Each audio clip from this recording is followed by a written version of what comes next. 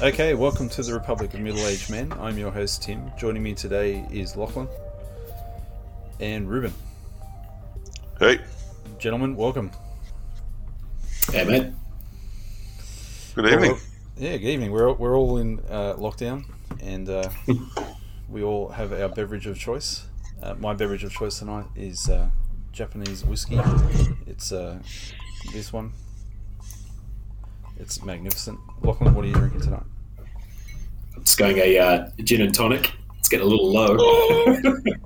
Yeah. It's exactly what I'm drinking. Ooh. Snap. What having Tim did say drink of choice is not exactly my drink of choice. It's just what was left in the cupboard. It's not a bad little. It's still a happy coincidence. Don't get me wrong. I love a gin and tonic, but it wasn't exactly a choice. Yeah, funnily enough, that was like a lockdown thing. So from last year, Mother's Day, I bought my wife a bottle of gin, and neither of us ever used to drink gin, and we just started to kind of enjoy it and get into it. So, the first time I ever tried gin was when I was away on holiday with Tim and his family, and we got in a big debate as to whether it was a woman's drink or not. I don't remember having that debate. I won. I won the debate. Okay, so funny enough, here we are, the bunch of middle-aged men, and there's 2 out of 3 men drinking gin. Gin and tonic.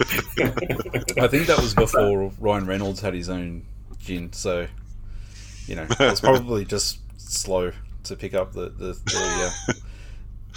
go. Well, my argument that it was a man's drink is that all the old advertisements were from colonial Britain. I feel like they had all these really old posters of like colonial Britain people with the top hats and the monocles, and I'm like, what's more manly than that? Well, it was a drink of choice for Winston Churchill, so... I did not know that. Well, sorry, not a gin and tonic. I think it was a martini, so gin and vermouth. But he liked it apparently extra dry. So he said he wants the vermouth in a bottle across the room, just looking at the gin in the glass, not actually. So I'm pretty sure that meant he was just drinking the straight gin. But Well, yeah. It maybe had essence of vermouth. Can't blame him because that vermouth stuff is nasty. Yeah, we tried that too when we went away, and that was horrendous. Well, that's cool to talk about some alcohol of choice. But look, let's talk about the show. So we're putting this show together just to hang out and catch up every week. But we've also got some things to sort of work through, for lack of a better term. So we'll just do some general introductions, I guess, about the show first. So we've called this show the Republic of Middle-Aged Men. Our target audience doesn't have to be middle-aged men. We welcome everybody, but we are middle-aged men, and we're reading The Republic. Well, that's how you got me on board. I said, can we do a book club? I don't know if you used the term book club, because I feel like that's I didn't. I just wanted to see My what Little Pony. But yeah, look. Let's introduce ourselves very quickly, and then we can start talking about why we want to read this book. So I'll start with you, Ruben. So here's the questions we're all going to answer, and we've answered one of them already. But what is your name? Are you in fact a middle-aged man? What are some of your hobbies? And what is your preferred beverage that you're not drinking tonight? Okay, first question. Am I a middle-aged man? I don't think it's possible to answer, because how long is a piece of string? I could die tomorrow. Then am I middle-aged? I don't know. But on average, yeah, why not? Call me middle-aged. I'm not entirely sure I want to live to 80, but, I'll do my best anyway. So, yeah, okay, middle-aged, I'll say yes to that. My hobbies are... I have an amateur interest in, and when I say amateur, I mean rank amateur, in philosophy. And apart from that, I used to play basketball, but my knees don't really like that anymore. And then it's really just, I suppose, video games and movies, like most people. Yeah, nice. Thanks. And how about you, Lachlan? Oh, wait. Drink of choice. What is the drink of choice? Oh, I'm a whiskey man. Anyone in particular? Off the top of my head, probably Ardbeg, which is a peated whiskey from somewhere, Scotland, maybe. I think you might introduce me to that one, Timmy. But Nice. yeah, a bit of peated whiskey and blue cheese never goes astray. That's soy. All right. And Lachlan, same questions. Yeah, so middle-aged, I guess, like, I would say I'm on the early cusp. I reckon 40, you're just kind of like cutting your teeth on middle-aged-dom. But it's... Middle-aged-dom. That's it. I don't know. I reckon middle age is maybe like where you sort of, I don't know, hit your stride and sort of find your groove in life, and you're sort of feeling comfortable with where you're at. I reckon I do feel like that. So, that's probably fair to say. I'll say That's a I'm good middle-aged. definition. That's All right, on that definition, I'm middle-aged. There you go. Interests. Oh, yeah. Well, having 3 kids, I don't have time for hobbies, but I do have interests. I just don't get to do them very often. So, car guy through and through, as you could maybe tell from my backdrop here. Yes. And, if it's got 4 wheels and an engine, I'm interested in it. Yep. Not too snobby about what it is. All kinds of things capture my interest. And other than that, I suppose pretty simple sort of stuff. I listen to loads of music, lots of podcasts, movies when I can keep my eyes open long enough, and a bit of amateur gaming. And I say amateur because whenever I play against you guys, I'm always at the bottom of the ladder with whatever we're playing. I think that might just be we don't play the same games, maybe. I don't know. Like on Forza, I think you'd probably carve me up on Forza, although I have discovered more roads than you now. Yeah, I think both you guys would still beat me at Forza, even though I'm a car guy and an amateur gamer. I bring the amateur to amateur gamer. Look, there's a component of Forza I think you'd have us on, which is finding really weird things and customizing them. That's probably true. I'll take that. And preferred beverage? Yeah, look, I'd say the Botanist gin at the moment is a favourite. It's pretty darn good. So I'll go with that right now. Beautiful. All right, and I'll answer the same questions. So I'm obviously Tim, and I am, in fact, a middle-aged man, as in I am 40 or above. I did wiki search middle-aged, and not just wiki, but Googled it, and there are different opinions. Some people say it starts at 46. But I did find a lot of references to 40 sort of being the go. So, I'll say yes. But also agree that we're at the early stages of middle-aged. And that's a lie I'll tell myself until I'm at the end stages of middle-age. Some of my hobbies or interests, I always get told I have too many. But, I love gaming. I love cars. Love music. I've got guitars and things hanging up on the walls up here. And recently I've been starting to read some philosophy as well, and really enjoying that. My preferred beverage depends on my mood. I'm a very moody person, but generally it would be whiskey, and generally it's Japanese whiskey, which I'm drinking tonight, so that's pretty good. And my brother-in-law put me onto that, and I'm forever grateful. So okay, let's move on to our introduction of this book, The Republic by Plato. Lachlan, I'm going to start with you, and because I think your answer will be interesting, and not that ours won't be, but I think we kind of dragged you into this, so I want to understand, what are you hoping to get out of reading The Republic, and what do you know about it? Yeah, look, I'd say I'm mostly along for the ride through the journey of friendship. So I'm not in the habit of reading philosophy, but I am kind of keen to give it a go and see what I can learn from the experience. I think I mentioned to you previously in another phone call, I think like as close as I've gotten to Plato's Republic was seeing Socrates in Bill and Ted's Excellent Adventure. So you're a highly cultured man. Absolutely, man. Looking at this topic here, yeah. And please be warned, I will call him Socrates as we're discussing this book in the future. So, please do. That will not be vetoed. And what do you think you'll get out of this, or what do you hope to get out of it? Yeah, look, I don't know. I guess I'm just open to the experience and just seeing what I can take from it.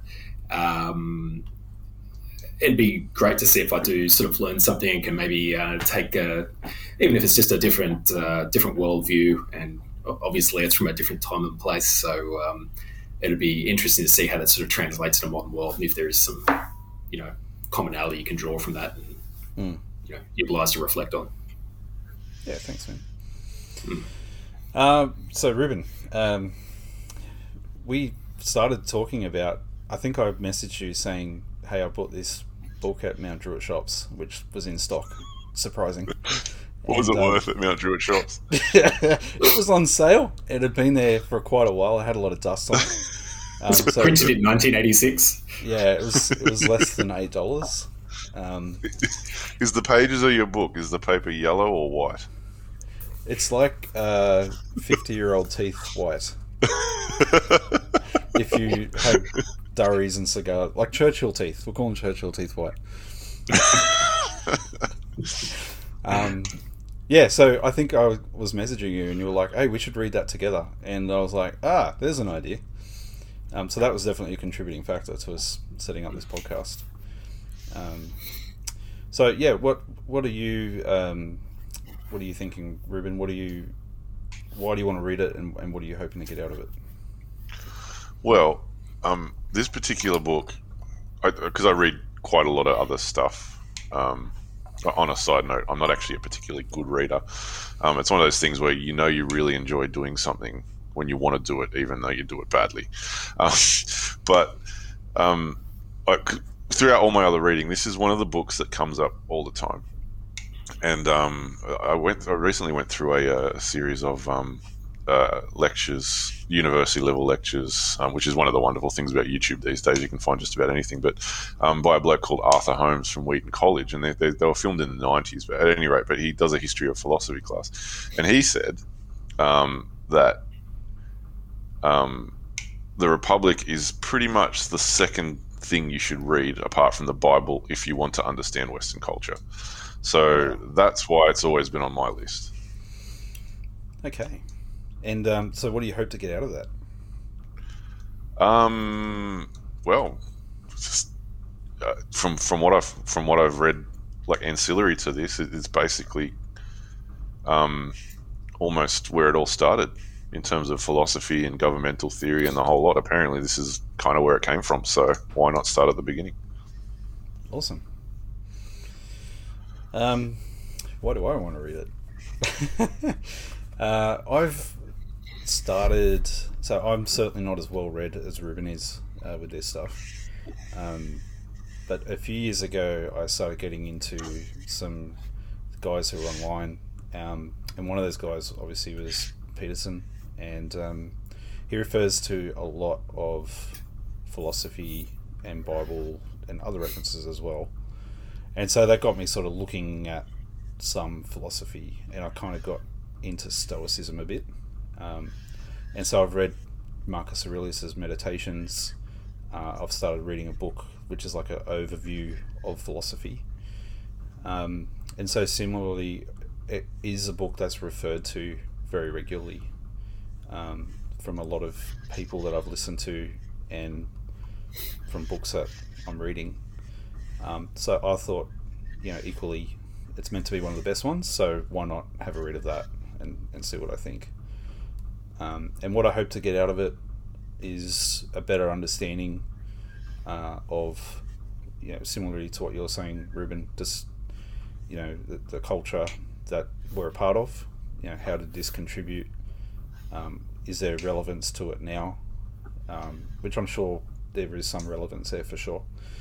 And is there any practical application of any of the lessons in this book? Which is one of the reasons I love Meditations by Marcus Aurelius, because it has helped me in very many ways, in a practical sense as well. So that's what I'm hoping for. I'm hoping there's some things in there that we can use practically, and also just to sort of bolster our understanding of where we live and how things came to be. So yeah, excellent. Now, do we have an introduction on what it's about? If we don't, I'm happy to. I can give you like the elevator pitch, so to speak. Look, it's considered a Socratic dialogue, and essentially what that means is the main character in the book is Socrates. I think you might have heard of him. And it's set up as a conversation between him and other people at the time. It wasn't written by Socrates, it was written by Plato later. So it's called Plato's Republic, but the main character in it is actually Socrates. They reckon it was written about 380 BC. They're not sure about that, but the general consensus is that it was probably written around the time of something called the 30 Tyrants. So basically there was a war between Athens and Sparta. Yes, that Sparta, and yes, that Athens. And anyone that's played Assassin's Creed will kind of have actually a bit of an idea about what that's about, believe it or not. There was a big war. Sparta ended up winning, and essentially Athens ended up being ruled by 30 oligarchs, and they were called the 30 Tyrants. So I can't remember whether this was supposed to be set. I think this is supposed to be set before the 30 Tyrants came into power. So that would place it sometime during the Peloponnesian War, which is what they call that war between Athens and between Athens and Sparta. So that's kind of roughly where it's from. And basically, essentially it's a discussion on what is justice and what is the correct way to structure a society. That's a super introduction, bro. That was awesome. Nice, thanks, man. Yeah, cool. All right. Well, look, we'll start reading this book, and our plan is to work through this chapter by chapter. Not obviously reading the book out on this podcast, but just sort of talking about each chapter as we get through it. Can I be Socrates? If we could do a reenactment. Yeah, we could do a reenactment. We really could. I bag's been Gerald Butler for Sparta. I actually don't think there's any Spartans in it. I'm sorry to disappoint you, man. See, anyway, okay. All right. So let's move on to our second part of our show. Now that we've had a chat about what we're going to be reading together, and that is just talking about the thing that we want to talk about. So this is an opportunity for each of us to just sort of bash each other's ears about something for a few minutes each. So we'll call it, I don't know, the Republic's free speech segment or something like that. Oh no, we have to figure that. I'm surely in Athens they had a place they got together and discussed stuff. Let's figure out what that's called, and we'll have that for next week. Yes. Okay.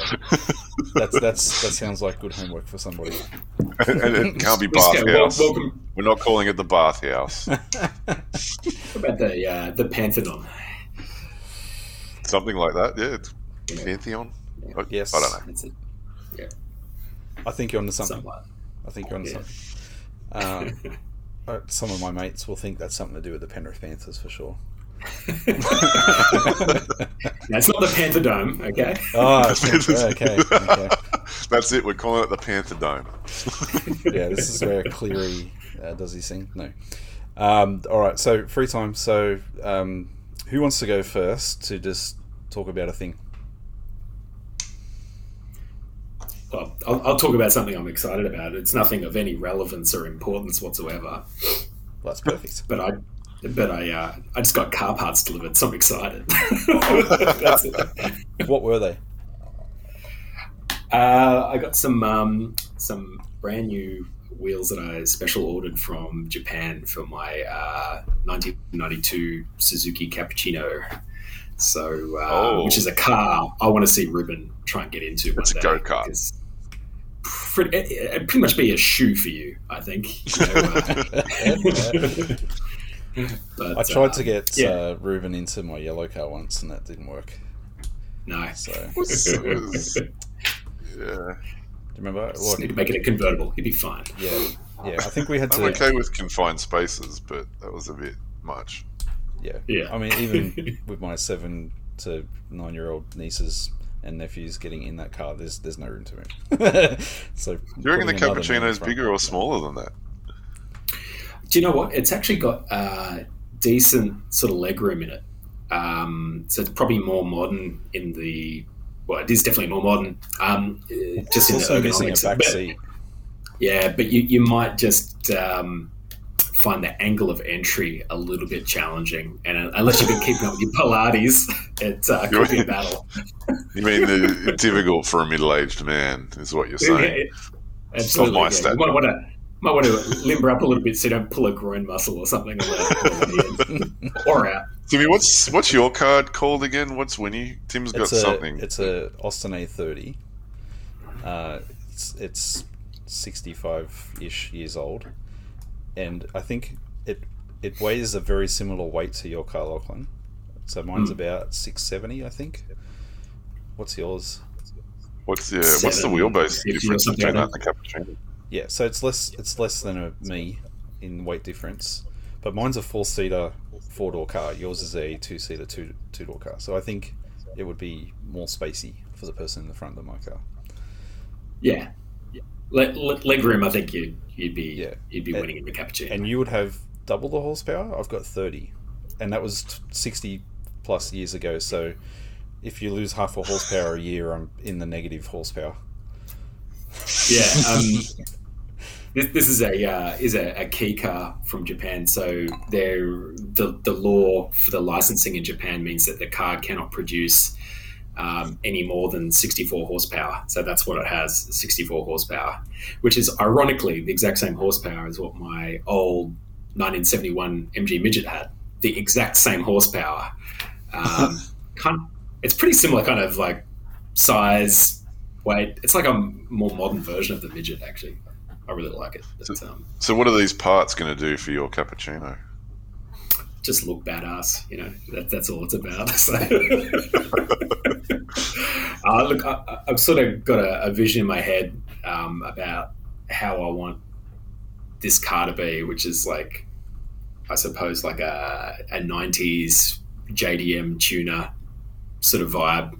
So when I was, sort of 20 and looking at all those kind of like Japanese imports and stuff, it's going to look the way it would have done then, I suppose. So yeah, nice. Yeah, I'm gonna nice. Have some fun.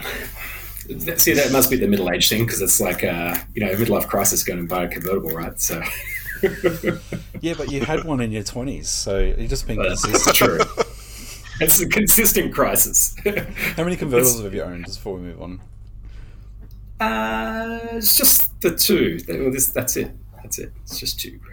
I've also. But I did have I had the first one for yeah. I had the first one for 11 years though, so something like that. Cool. Thanks for sharing, Ruben. What's your conversation of choice? I just thought, just with the Cappuccino conversation, I realised I hadn't mentioned we're getting a new car too, and it's kind of the opposite of a Cappuccino. It's not a Hummer. No, actually, it's bigger. It's bigger than a Hummer. What are you getting? No, we're getting the Hyundai. I think it's called an Escalade. No, I know the one you mean. I was looking at it too for our family car. Funnily enough. Yeah. It's not called Escalade. What is it called? No. It's an American place or something. I should probably know what it's called when I'm going to buy one. Yeah, not Esplanade. What is it? Something like that, though, right? Yeah. Anyway, yeah. So we're getting one of those, Mm. which I reckon we could probably drive the cappuccino into the boot. Yeah, Probably right. Anyway, so the talking points. Just something been on my Palisade. mind for Palisade. That's it. Nailed it. Yep. Palisade. Nice. I just with all this, everything that's going on with the lockdowns and the protests and all that sort of gear, I noticed a comment on Facebook that I couldn't ignore, and it kind of plays into the whole Socratic dialogue theme. But someone wrote, and it's not and it's a fair comment. Freedom at what cost? About the protests, and so I replied to it. That's a fair comment, but the inverse of that question is safety at what cost? So that's something I've been thinking about for a couple of days. I don't really want to go into details and discussions, but I don't know. That's just something that's been on my mind. Yeah, cool, man. I feel you there. There's this balance between, is safety about zero harm, or is it about acceptable risk? And yeah, well, I would certainly say it's about acceptable risk, but that's going to be different for each individual. And that's life, right? I mean, if you don't take any risk, then what kind of life is it? You've got to have some risk. Yeah, I mean, exactly. we could almost eliminate road trauma if we all drove at 35 kilometres an hour. But who wants to do that? So I'm not sure about that. I'm sure people died when everyone was just driving horses. Well, I mean, when I say 35 kilometres an hour, I just remember reading at one point that they did testing on the human body, and apparently we can take impacts up to 35. The human rib cage can take impacts of up to 35 kilometres an hour. So I was just, There you go. I know my horse analogy is dumb, but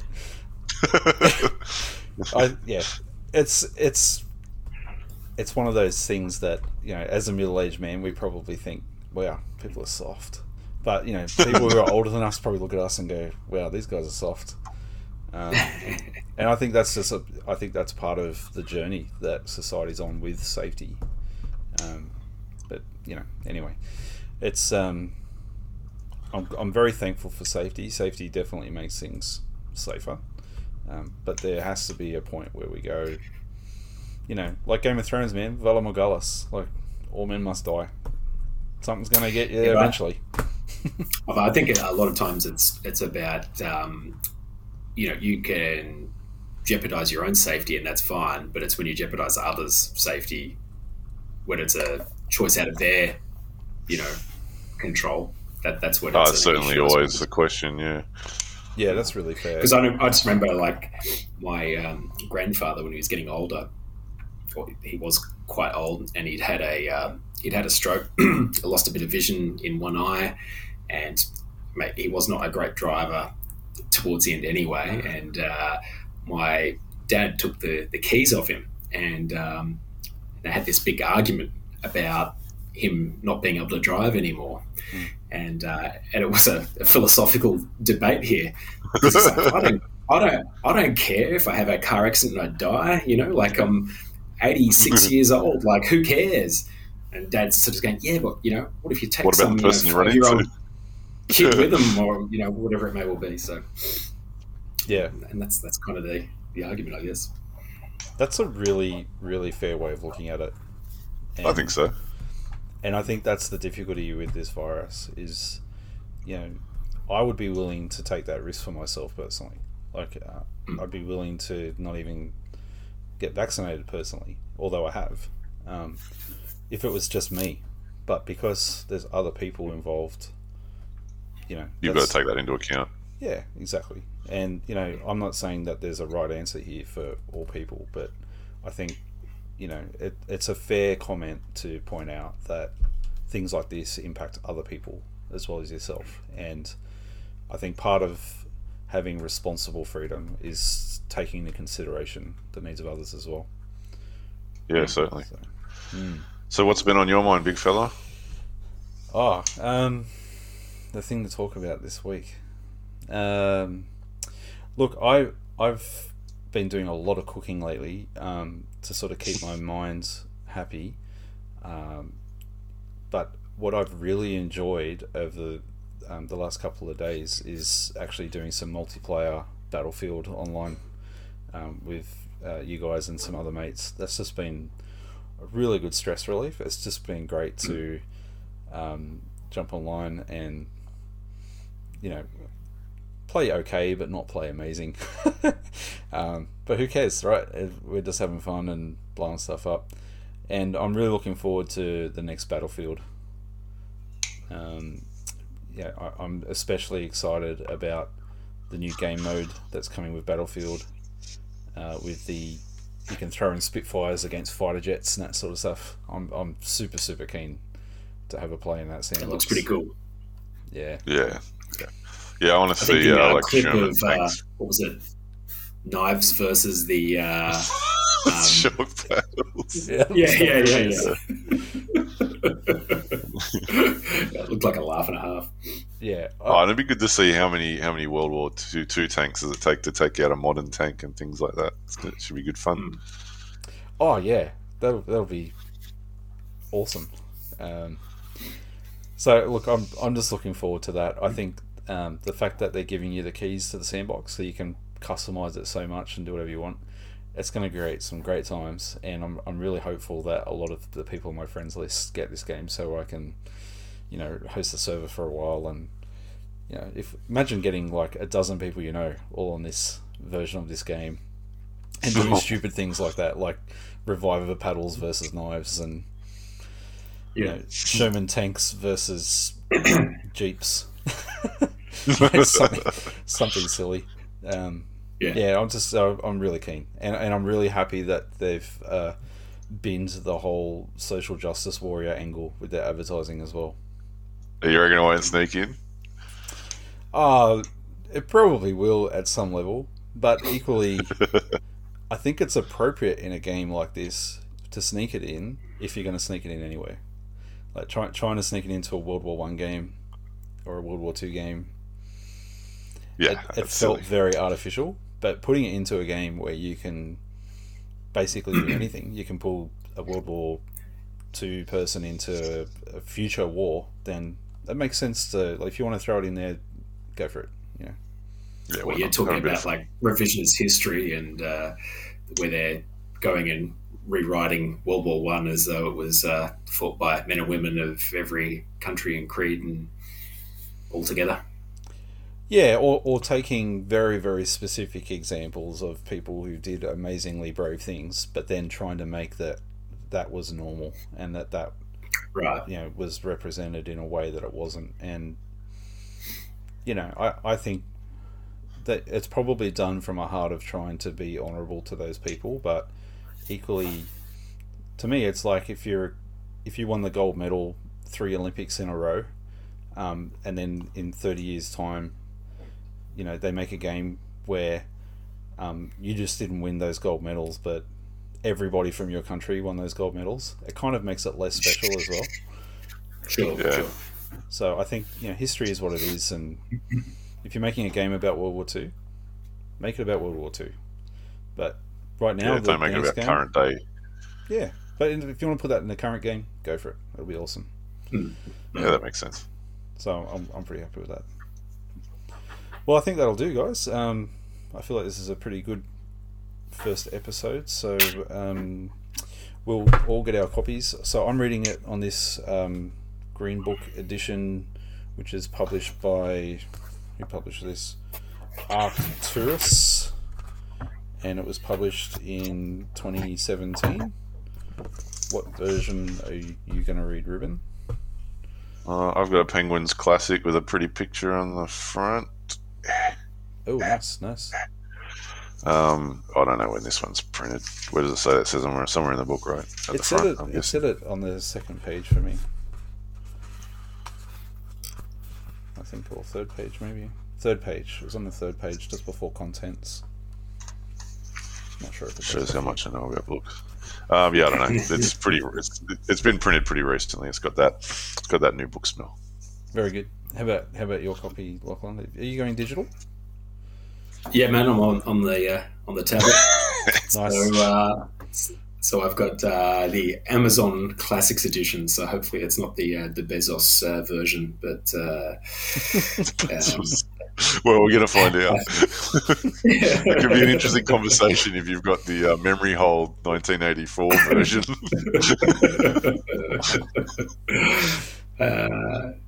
So it's actually got quite a big sort of introduction and analysis at the start of it too. So that'll be interesting. Excellent. I have actually started a little bit. So nice. If you do like podcasts, Spencer Clavin does a good podcast called Young Heretics, and about 2 weeks ago he did an introductory episode to the first book, Plato's Republic. So if you want sort of a broad overview, roughly what I said at the start, I ripped off him. So if you want to, if you do want a bit of an introduction, that's not a bad listen. So I can send you a link if you want. Check that out. Sweet. I quite enjoy his show. Good, I've listened to quite a few, and it's good. It's good.